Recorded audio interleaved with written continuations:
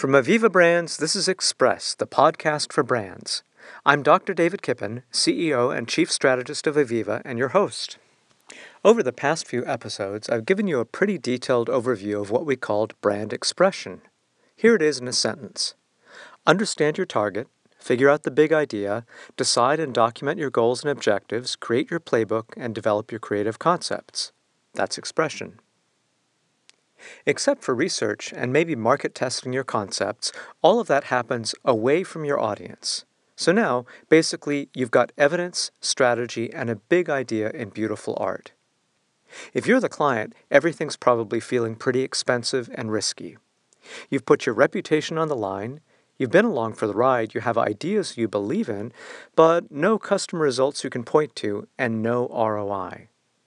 But if you're the agency, if you're confident in the work, you're feeling good. I mean, really good. And if the work's great, you feel that post-workout, high endorphins, all is right with the world good. Now, if you're a client, this probably doesn't surprise you, but the reason might. To understand why you and your agency can see the same thing in such different ways, we have to go all the way back to Aristotle and his treatise on poetics. The Poetics is about how and why people respond to art. It's fascinating for a bunch of reasons I won't go into here, but I love it for one breakthrough insight. Talking about tragedy, that is, tragic plays, tragic poetry, Aristotle says tragedy effects through fear and pity the catharsis of such emotions. That's a small phrase, but a huge insight. In other words, though you watch a play on stage, though the actors act out their emotions on stage, yelling, screaming, crying, whatever, the catharsis doesn't happen on stage. It happens in you. The catharsis on stage is simulated. They're acting, and we know that. And yet, when everything comes together, their simulated tears become your real tears. That's catharsis. Some kind of catharsis is the goal of most every form of artistic expression. And if it doesn't happen in you, it's a failure of the art. Now, advertising is commercial art, but it's still art because it plays by exactly those same rules. If it moves the audience, if it creates a catharsis in them, it'll be successful. It's through catharsis, in the Aristotelian sense, that brands make people take selective action. If they're good, they move you. So if your agency is feeling good and confident in the work, it's because they've seen the catharsis. Like actors in rehearsal, they know it's going to work. But it still needs an audience. So it's time for part 2 in the life of your brand. We've talked a lot about expression. Now it's time to start gathering impressions. If it were any time before the late 90s, your agency would turn that good work and some budget parameters over to a media planner. They'd do some negotiating, create a media plan, review it with you, and once you'd signed it off, buy it for you. That's different now, of course, but what's important to recognize about this distant history is that while most everything's changed to some degree or other, many elements of this model are still with us. What's new is the available media and what that means for your media mix. And here's a thought. Rather than looking at paid media first, which most folks do probably because it's been around longest, I'd argue paid media, which is just the media you pay for, should be planned last. It should be used to fill the gaps, not for blanket coverage. So let's take a closer look at your media universe in the order you'll want to plan. So where do you start? First, you'll want to look at the end of your customer journey at owned media. Owned media is just what it sounds like. It's media you own. Your own media are at least the main company website, because it serves as either the virtual store or the virtual product or service menu. And if brands exist to make people take selective action, your website, your physical locations, your display, product locations, and your event locations are where that action happens. And while you might not think of an event or a store as media, they're delivering impressions, so they're media. And that idea doesn't stop at attractive decor. For most brands, the workforce is a key ingredient in this mix. Earlier, I talked about how employees delivering the Ritz-Carlton's gold standards are a core part of the brand's promise. That's true, but it's not just true of high-end luxury. In Starbucks' Green Apron book, you'll find very human, personal ways of working and interacting with customers. You'll find a completely different flavor at Amazon, one based on the idea of customer obsession. That idea anchors Amazon's leadership principles, and it's foundational to the brand. Well, truth is, virtually every great brand relies heavily, even obsessively, on the workforce to deliver a branded experience. So you should consider the workforce as an essential part of your brand's owned media as well. Now here's a tip. Optimize your owned media before you do anything else. Before spending any time or money driving traffic toward owned media, your first priority is ensuring that they deliver the right experience and the right messages to your target audience.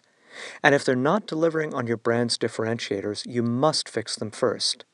Why would you drive traffic to an empty or a shabby store? It's kind of like inviting friends over for dinner, but not cleaning the house. Who does that? Okay, let's talk about earned media. Earned media used to refer to coverage your brand didn't pay for. Think of restaurant reviews in your local paper, for example. If you're a restaurant, they're important, but you don't buy them. Today, the phrase covers any media in the public domain you don't pay for but benefit. So, for example, your corporate Facebook page, your Twitter, Instagram, Pinterest account, YouTube channel, Periscope channel, the list is endless and growing longer every day. Now, your business strategy will work better with some channels than others, so once you have your own media lined up with your objectives, the next step is to develop an earned media strategy. This includes social, content you create like white papers, PR, and anticipated event coverage with clear objectives and targets for each channel, each segment, and each event. If we were still in the early days of social media, this would be where we talked about how social media is a conversation, not a broadcast platform, how important it is for the brand to be authentic, how dangerous it is to be unresponsive to social channels once your brand is socially present, and so on. But that's so 2010. Today, we talk about leading the conversation instead of joining it, and we point to painful social fails as kind of cautionary tales. But truth is, I'm fairly sure nobody's got this fully figured out. You see it every day. An agency that does great work for one client ends up on the oops list for another, and that makes sense. What we're talking about when we talk about social is nothing less than most of us, and people are complicated. So think of social as your brand on the subway. Maybe nobody's looking at you, but everybody's listening. So it's a great opportunity to meet folks, to get noticed, and to make impressions. The third part of your media mix is paid media. There are two reasons to look at paid last. The first is that it's probably the easiest media to master because someone else is doing all the legwork. So if you do it first, it can easily become a crutch, and you'll spend too much. The second reason, the more important one, is that if you look first at owned and earned media, you'll be more likely to come to paid media planning with very clear goals and objectives. Rather than saying, what can paid media do for my brand, you'll say, can paid media reach these 4 key targets in these 5 locations I can't get to with owned and earned? The answer will be yes. But wait, stop. Before hauling off to do a media buy, there's another vital consideration, namely how your media work together. You might imagine you'd want all media to take people to your website, but you actually probably don't. You're probably better off developing an integrated strategy across media platforms, one that aligns with the stages of awareness, need, and desire we call the brand ladder. Here's how that works. From a campaign standpoint, you'll want audiences who have never heard of your product or service to hear about it again and again and again until it has a place on their mental dashboard that connects to you. So let's say you're a B2B brand and you've decided the best place to generate awareness is through a social channel, like LinkedIn.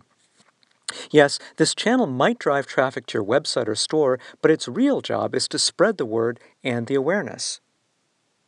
Once audiences have a reasonable level of awareness or clarity, you'll often need to establish relevance, that is, to demonstrate that the product or service or whatever it is solves a problem relevant to your target demographic.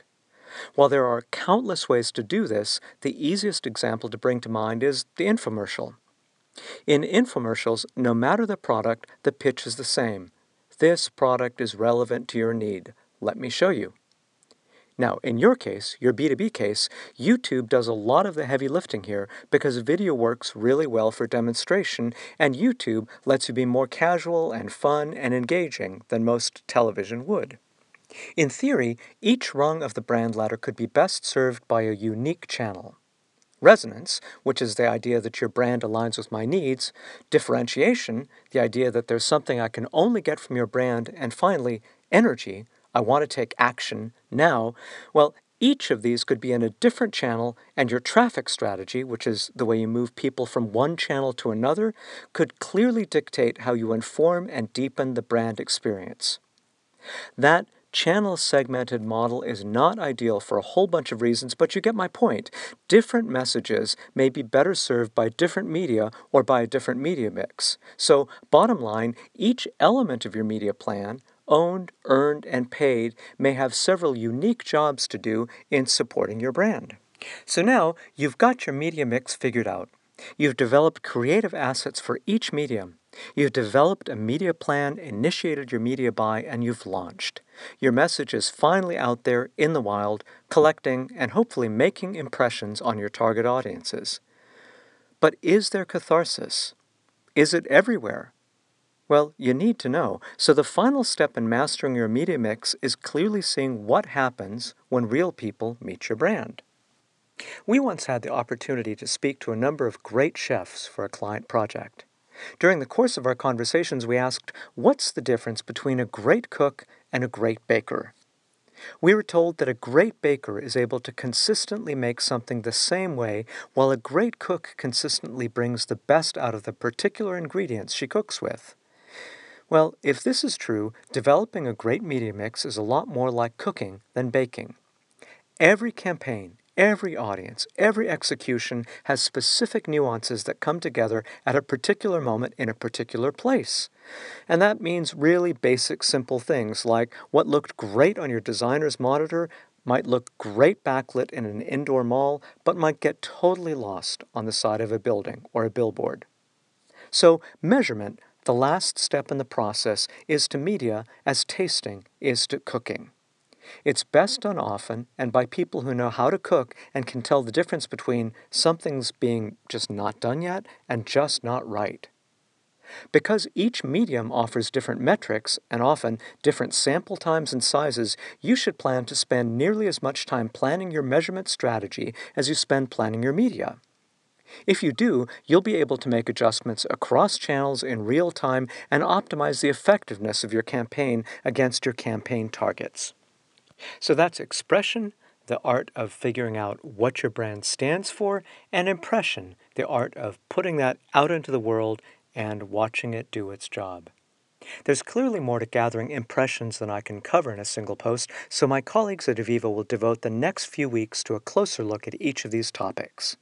Next week, Stephen will double-click on media plans. Then the following week, Emma will show you how concepts go from big ideas to insertions with a specific job to do. Then finally, at the end of the month, Kate will share how we refine and retarget subsequent media activities and, where needed, refine the assumptions in our strategy at a campaign level and at a brand level, and hopefully how campaign activities have increased your brand value. Thanks for listening. I know I covered a lot of ground, so if you'd like a refresher, you'll find this article on our blog. Go to avivabrands.com, that's EVVIVA, then the word brands.com, go to blog and look for The Art of Impression. You'll find what I covered here, plus a bunch of links to examples. And, as always, we want this to be useful, so if you've enjoyed this episode of Express or have suggestions to make it better, please give the gift of feedback. Send a note to express@avivabrands.com.